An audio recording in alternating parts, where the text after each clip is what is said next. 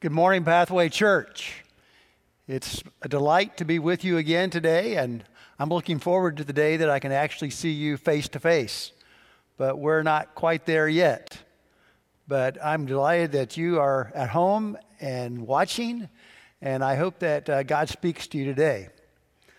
Our lives are made up of defining moments, and those defining moments take us down a path that sometimes takes us to a place we did not intend to go, keeps us longer than we meant to stay, costs us more than we meant to pay.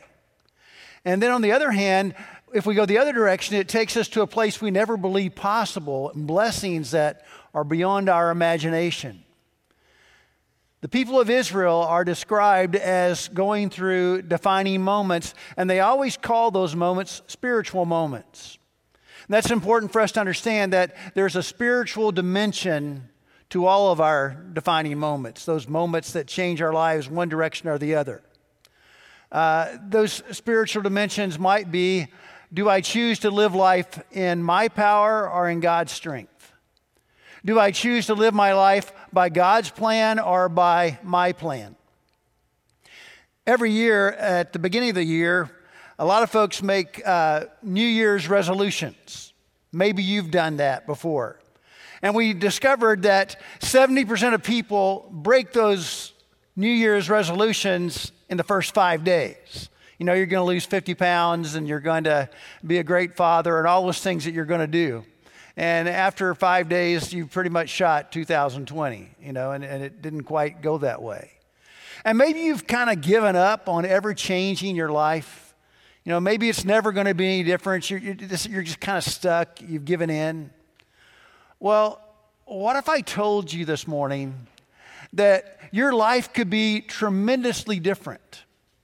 That there's a richer and deeper path that you can walk? Would you be willing to do that? Would you follow that path? This morning we're starting a new series, and we're talking about these defining moments, and we're following the first few chapters of the book of Joshua. And from that first few chapters, we're going to discover what it means to live in the abundance of God. Through Joshua, there's some principles that he has for us that encourage us not to settle and to realize that God has so much more for us. The background of the book, you recall, of Joshua is the people of Israel have been in Egypt for a long time. They went there with Joseph, and then there came the day that Pharaoh no longer remembered Joseph, the new Pharaoh. And so the people of Israel become slaves in Egypt.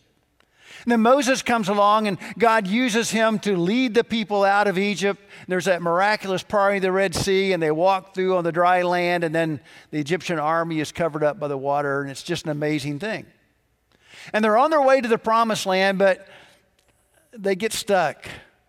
They start complaining, and they're unhappy, and they want to go back to Egypt. And God says, okay, enough with you. You can't go into the promised land till this generation is gone. So for 40 years, 4 decades, they wander around in the desert. And now they're on the east bank of the Jordan River looking over at the promised land, and God says, it's time. Joshua, I want you to take your people into the promised land. Now, Joshua is this brilliant leader. He's a stern follower of the God of Abraham, Isaac, and Jacob. And by his faith and obedience, God does some amazing things through Joshua. And it's Joshua, not Moses, who leads the people into the promised land. And so by following some of these principles that we find in Joshua, we too can discover not only their promised land, we can discover the promised land that God has for each of us. The promised land, you remember, for the Israelites was a land flowing with milk and honey. Well, that may not get you too excited. It might, but maybe not. But the promised land today, what does that look like? It's a place of happiness. It's a place of peace. It's a place of contentment. It's a promise that we're called to enter and follow God, and He will help us have a life of purpose and meaning. We can find fulfillment in our work. We can have contentment and security in our finances. and we can have rich and rewarding relationships. Now, I didn't make all this stuff up. This comes directly from Solomon's words in Ecclesiastes. He writes, "No, there's nothing better for man than to be happy and do good while they live, that everyone may eat and drink and find satisfaction in all his toil. This is the gift of God." So Solomon's basically saying the promised land for you who are not the Israelites and going into the promised land are these things: finding happiness, finding a way to help others, having enough to live on, enjoying our job. And I'll be honest with you, there's a lot of folks that are Christ followers that I know that are not experiencing that. They're really not. Mark Buckman says that for many people in the church in America, we've kind of settled. Church has become routine. When God shows up, we're surprised. and we've really are not living this life that Solomon talks about. We're not happy. We don't have a systematic way of helping and serving others. In fact, many really don't want to serve others. We're overspent and under great stress financially. Many people hate their job. They're just waiting for retirement or hoping they can find another job. And the result is there's little contentment and peace in our lives. So I want us to understand today that God has a promised land for us, just as he had for the Israelites. And it's not when we all get to heaven. He has a promised land today that has these characteristics: a place of peace, a place of contentment, and a place of abundance and joy. Too many Christians and too many churches have settled for far less than that. Some of you feel like you left Egypt, but you still haven't arrived at the promised land. You've been forgiven of your sins. You know Christ, but you don't have that deep, intimate walk that you see in others. And you've kind of said, well, maybe that's just not going to happen in my life. You've settled. Today could be a defining moment for you when you make a decision not just to live life in a routine, but to experience the excitement of walking with God every day and discovering his new adventures that he has for you. Chapter 1 of Joshua gives us the first clues on how to find this life of significance and purpose that God intends and wants for all of us. The first step is you have to release the past. Moses, my servant, is dead. Well, that may not be a big deal to you, but you got to realize that Moses was the connection point for the Israelites. For over 4 decades, when they wanted to hear from God, when they wanted to know what God had to say, they went to Moses, and Moses told them. He went up on the mountain, came down, and said, "This is the word of the Lord to you." And now he's dead. I've noticed over the years that when a grandfather or a mother or a father who are the spiritual leaders in their home, when they die, and they've been the one that you've always looked to and the one you've asked to pray for you and the one that you sought spiritual guidance from, and all of a sudden you have to know what to do. You have to have your own relationship with God.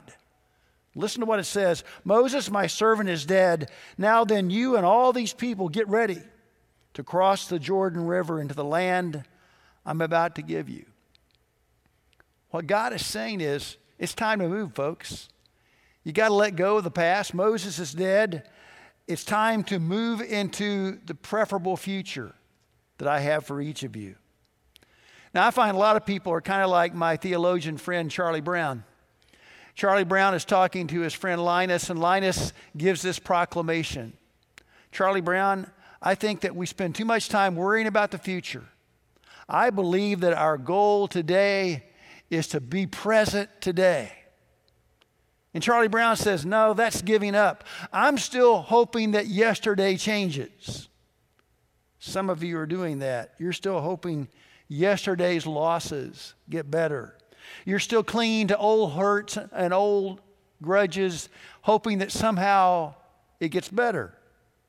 We carry baggages of disappointment and failures. You're still mourning the loss of a spiritual giant like Moses. It's time to move on. Some churches are still stuck in yesterday, you know. God used to do great things in this church. Well, God still wants to do great things, even greater things in this church and in every church. We're still mourning Moses, but remember when Moses was alive, they defied Moses. They didn't obey Moses. I hear folks talk about how much better it was spiritually back then. How much better it was back then. One of the things about the past is that it always looks better than it was. Are you aware today that you are living in the greatest spiritual age in the history of the Christian church? This is the greatest day of evangelism in the history of the Christian church. Not the church in America, but the church in the world. More Christians are coming to Christ today than ever before in history. We're told that in 3 to 5 years, there will be more Christians in the underground church in China than there are in the United States. It's happening in Central America, it's happening in Africa, it's happening in Asia. Thousands upon thousands of people are coming to Christ. It's an exciting time to be a Christian and to be alive in this age. So ask yourself, is there anything in my past that I'm holding on to that's preventing me from experiencing the fullness of God in my life? Whatever it is, whatever's blocking God's preferable future for you, you got to release it. You got to let it go. Let me share with you 2 important spiritual truths. There's nothing in your life that God is not willing and able to forgive and heal. There's nothing in your life. Whatever you've done, there's nothing that God's not able to and willing to forgive and heal. But the second truth is also true, and it's important. God can only heal, or God will only heal, what we're willing to reveal. We've got to let him know what's going on. So if you're still swallowing the pill of bitterness, hoping the other guy dies, God says, let it go. Release the past. I have something more for you. And after you release the past, you have to stake your claim on the present. When I was in graduate school in Oklahoma, I didn't know much about the history of the state of Oklahoma. It was pretty interesting. When it became a state, there was kind of a land grab. You could go into Oklahoma and you could stake out 160 acres. And so all these people lined up on the border of Kansas on the day they're opening up Oklahoma. And a gun goes off, and people in wagons and people on horseback and people walking run into that land, and they literally stake out their claim. They were original pioneers. And it reminded me of what's shared in Joshua 1:3 when it says, I will give you every place where you set your foot. God is making that same promise to us today. He wants to give us power and authority over every part of our lives, every place we set our foot. The word in Genesis is dominion. He gives us dominion. The word in Romans that Paul shares is this: in all these things, we are more than conquerors through him who loved us. In other words, God wants you to succeed, to thrive, to experience victory in your life. God does not want you to be defeated and depressed. He does not want you to live with a sense of failure. He doesn't want you to be miserable with your family or miserable in your marriage. He wants families to experience joy and happiness. That's his plan for you. It's also true in our finances. He does not necessarily want us to be rich, but he wants us to have security. You know, we know that more does not always mean contentment. But when we follow God's financial biblical principles, he promises us, while we may not be a millionaire, we will have contentment and fulfillment in our financial arena. I want you to hear what I'm saying and what I'm not saying. I'm saying that God wants you to experience joy and peace in every area of your life. I'm not saying that there will not be any storms. I'm not saying that you will not have times when your marriage struggles and you need God's peace there. And sometimes we lack that peace because we're not following God's principles that he gives to us. I'm saying it's time to stake our claim on God's promises that He's given to us. Look at your life this morning. Look at every place that your foot touches. He has given you dominion over that part of your life. Not dominance, dominion. It means that we're not controlled by our circumstances. That no matter what you're going through, you can still be victorious, even if you're going through a crazy virus that's affecting the world. If you want your children and your home to reflect Christ, then you have to claim that for your family and for your children. From the time our boys were born and through our 9 grandchildren, we've always prayed for their spouses. There's future spouses, which is kind of weird when they're 1 year old, But someday they're going to make that decision, and we know that's such an important decision. It will affect their life spiritually in so many ways. We pray for God's guidance for that right person in their life.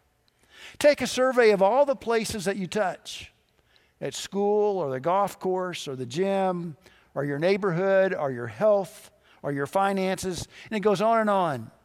God wants you to know victory in these very ordinary parts of your life. Does that mean that you never lose? No, Joshua lost some battles. But it means that you live your life in victory. You live your life in the shadow of God's provision.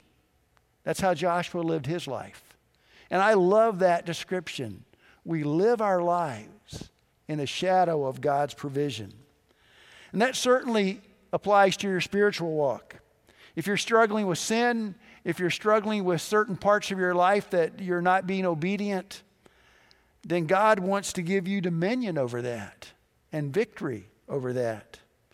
You can experience, according to Paul, love, joy, peace, patience, kindness, goodness, faithfulness, gentleness, and self-control. All those things are your inheritance, but so many of us don't claim the inheritance that God has given us. It's time to claim the promise that He's given you for the promised land. So what has He promised us? Well, let me tell you first of all what He didn't promise you. He did not promise that we would never know pain. He did not promise that we would never have disappointment. He did not promise we would never suffer loss. He did not promise we would never be depressed. And you say, well, wait a minute. If all those things aren't promised, then what did He promise us? Glad you asked. He promised His presence would be with us. Listen to what He says in Joshua 1:5. As I was with Moses, so I will be with you. I will never leave you nor forsake you. Now allow me again to remind you of Moses' history. Moses would go up on the mountain to talk with God and then come down and speak to the people. And when he would go to be with God, remember what it was like when he came back down? He was glowing with the presence of God. So much so that the people couldn't look at Moses. I mean, his face shone with God's glory. And I've read that passage sometimes and I've thought, wow, what would it take to show the glory of God? To be in His presence so real and so intimately that people could recognize it. And I thought about one of my first trips to Honduras. I didn't know then you don't go to Honduras during the rainy season. And it was the rainy season. It rains every day, all day long. And there's no dryer, so your clothes are always wet. You just can't get them dry. And it's muddy, and we had gone to a church service, and the truck got stuck, so we'd walk 2 miles. And there was no social distancing. This building probably would hold 70 Americans. There was 200 of us in there. And I'm looking across the room, and the rain's pouring down, and they got lanterns. And I see these 2 little girls, probably about 7, 8 years old. And they were in their best dress, probably their only dress. And it was clean. It was soaking wet, but it was clean. But their feet were muddy because they had no shoes. And as they're singing the songs, their faces are glowing by the lanterns. And it's so obvious that God's presence is there. And then an old farmer preaches, doesn't preach, he prays. And about 10 times during his prayer, he says, Gracias, Señor. And I'm thinking, what's he saying thank you, God, for?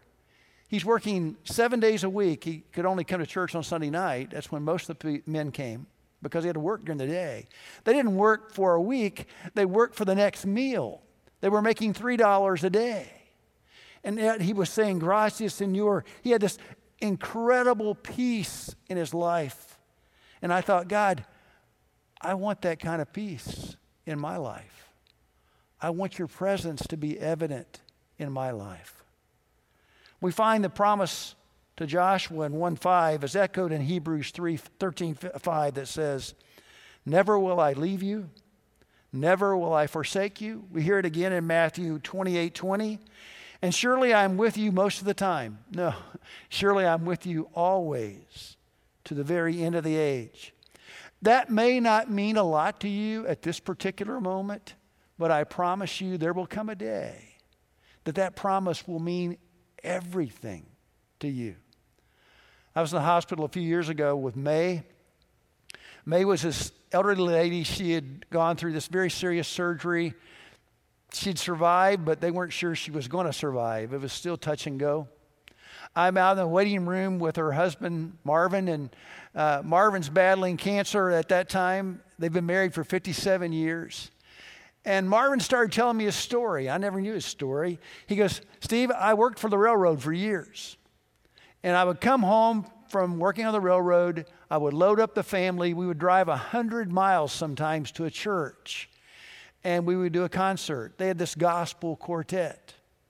And I was amazed because one of their sons was a prominent attorney, and he was in my church. And I didn't even know he sang. But for years, he said, we did this. We would get back from that 2-hour drive, and get up the next morning. The kids would go to school, and I would go back to work. And God blessed us, and it was an incredible time in our lives. I'm thinking, as much as he appreciated God being with him then, they were moving to a point in their lives now where that promise that he would be with you was even more important, because soon they would be in God's forever family. Christian, whether you realize it or not, or whether you speak it or not, you are never far from God's presence. You're never out of his care. He watches over you all the time. My friend Chuck Cooper is a pastor in Lexington, Kentucky, and Chuck was delivering food for needy families during the Christmas season a few years ago. A car passed 2 other cars and hit Chuck head on, full speed. No time to stop. Both airbags deployed. Cans of food were flying through the car. He didn't get a scrape. No food hit him. It did break his leg. The same leg that he had bone cancer in 4 years earlier that should have taken his life. And when Chuck got home from the hospital, he said to his wife, death 0, Chuck 2. Chuck Cooper understands that God is always with us. And by the way, the church he planted in 1996, he's still the pastor there, and he's still serving that Christ that he loves. When we know God's promise and accept it and claim it, we can experience God's joy at a level we never knew possible. God says to Joshua and the people of Israel, every step you take, every place you go, I am with you. I'll be with you in your victories. I'll be with you on the mountaintops. I'll be with you when you're so low you have to look up to see the curb. I'll be with you on the bright days. I'll be with you when you're walking through the valley of the shadow. You can count on me. And you say, but God, I don't feel you. And he says, I'm with you always. And you say, well, God, I don't deserve you. And he says, I'm with you always. You say, well, God, I'm no Moses and I'm no Joshua. And he goes, I'm with you always. If you're going to enter into God's promised land for your life, we must get used to living in God's presence. I want you to understand this morning, even if you're not following Christ, you're in his presence. He's here right now at this moment for you. He's with you when you get up in the morning. He's with you as you go through the routines of your day. He never leaves you. And because he's always there, even when you drift away, it's not a long trip back to God because he's with you. All we need is to open our hearts to him, and he welcomes us with open arms. If you're wandering in the desert this morning, if you don't know Christ as your Savior, I would invite you to invite him into your life. He's right there, ready to receive you. If you're a Christ follower and you're living far below the level that God intended for you to live, if you're stuck, I invite you this morning to experience his promise of peace and joy and comfort in every area of your life that you touch. To begin to experience the life that he had planned for you from the very beginning. What are you waiting for? We need to understand what John is saying in John 9:4 in the Message. We need to be energetically at work for the one who sent me here, working while the sun shines.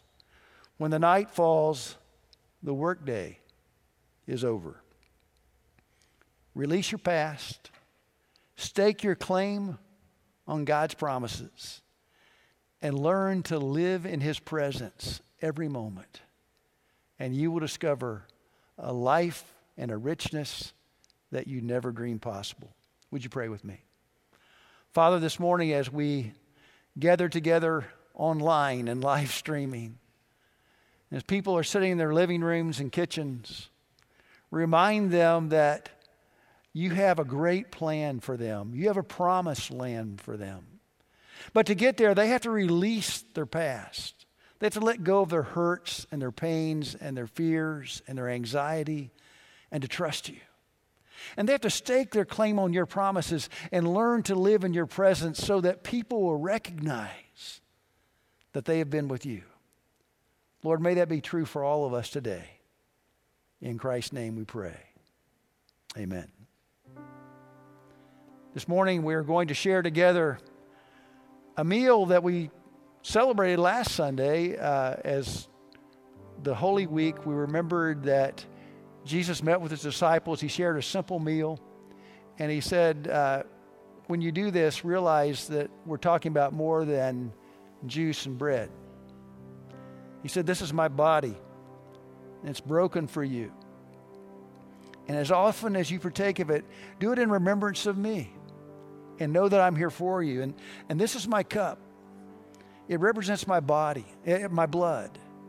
And as often as you partake of it, do it in remembrance of me. It's a participation in his life and death and resurrection. It's a promise of his presence.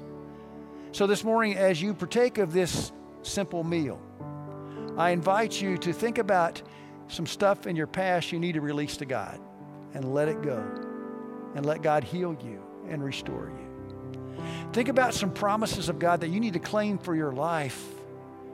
And then ask God, can I live in your presence, Lord, to the point that people will know that I've been with you?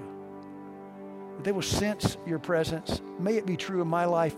May it be true in your life as we share together. I invite you now, Father, as we bless this bread and as we bless this cup. May your presence, your Holy Spirit, dwell with us for now and forevermore. In Christ's name, amen. Please partake of the bread.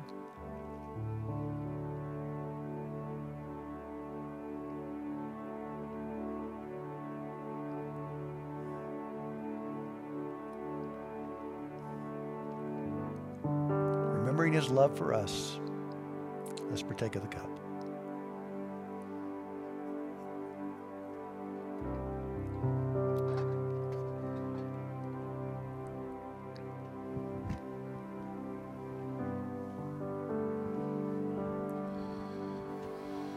We just thank the Lord to be able to remember him and allow his Spirit to examine our hearts and to find that renewal over and over and over again in the forgiveness and the atonement of Jesus Christ. So as we conclude today, let's worship as a response to being in his word, to hearing from him, to hearing from his Holy Spirit, and to remembering who Jesus is and what he's done for us. So let's just worship together.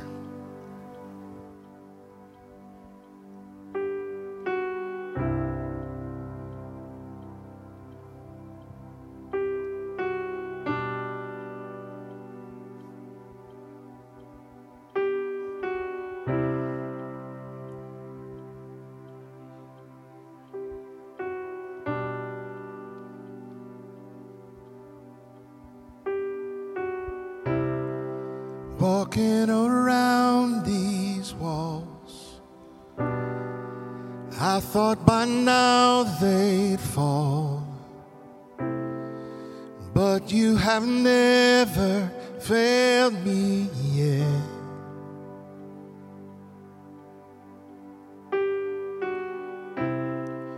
Waiting for change to come, knowing the battle's won,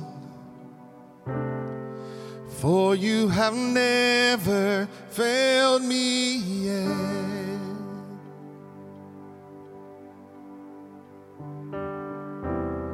Your promise still stands. Great is your faithfulness, faithfulness. I'm still in your hands. This is my confidence. You've never failed me yet.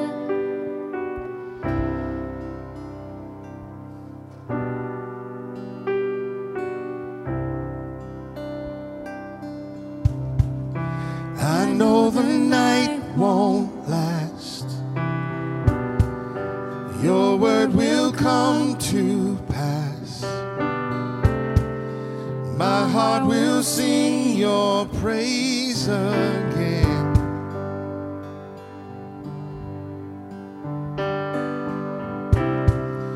Jesus, you're still enough. Keep me within your love. My heart will sing your praise again.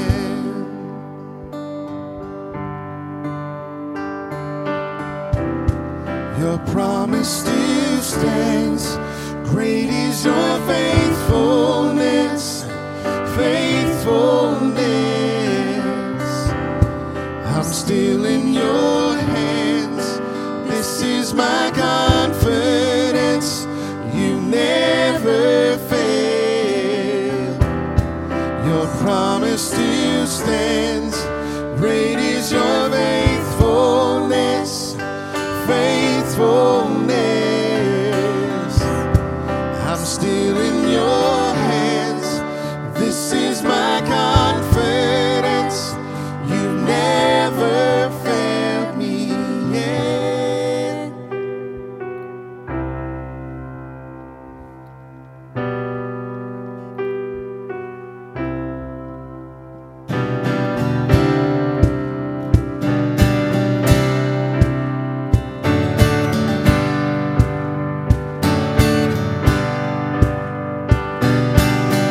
I've seen you move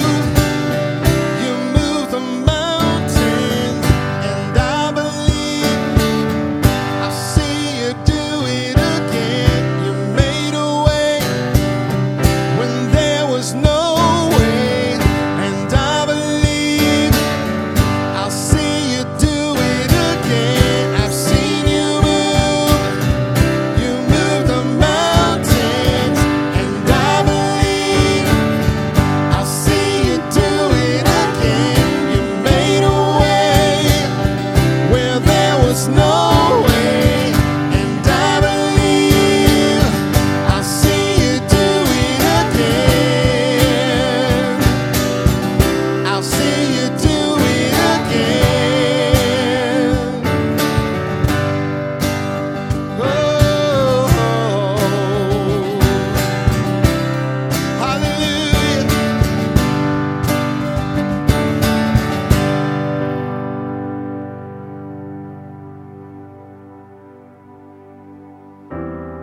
Your promise still stands. Great is your faithfulness, faithfulness. I'm still in your hands. This is my confidence. You never fail. Your promise still stands. Great is your faithfulness, faithfulness. I'm still in your hands.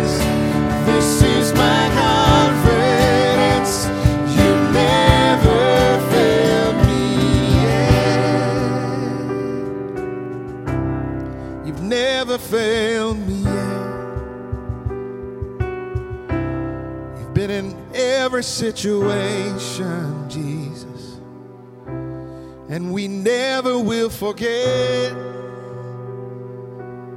Oh, thank you, Lord Jesus. Thank you for your promises. Thank you for our past that we can give to you, and that you throw our sin as far as the east is from the west and remember it no more. God, thank you that we can walk in freedom. We claim and we declare it. We claim it. We claim our freedom. We claim your peace. We claim your grace in our lives today. We claim you, Jesus. Thank you that we are joint heirs to your kingdom. And thank you, Jesus, that you are interceding right now to the Father on our behalf, pleading for our lives. Thank you so much for your love, Lord. May we only be able to love others the same way you love us.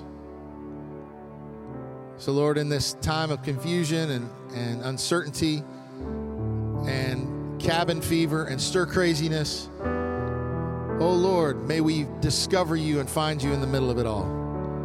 May we find you faithful. You have been so faithful to us, Lord. We trust you and you alone this morning, and we thank you for who you are and for what you're doing. And we love you. We claim and declare and proclaim that we love you this morning, Jesus. Without shame or fear, we love you, Lord. It's in your name we pray. Amen. God bless you, Pathway. We'll see you next week, if not before then. Watch for your emails and your videos, your video testimonies as well. God bless you.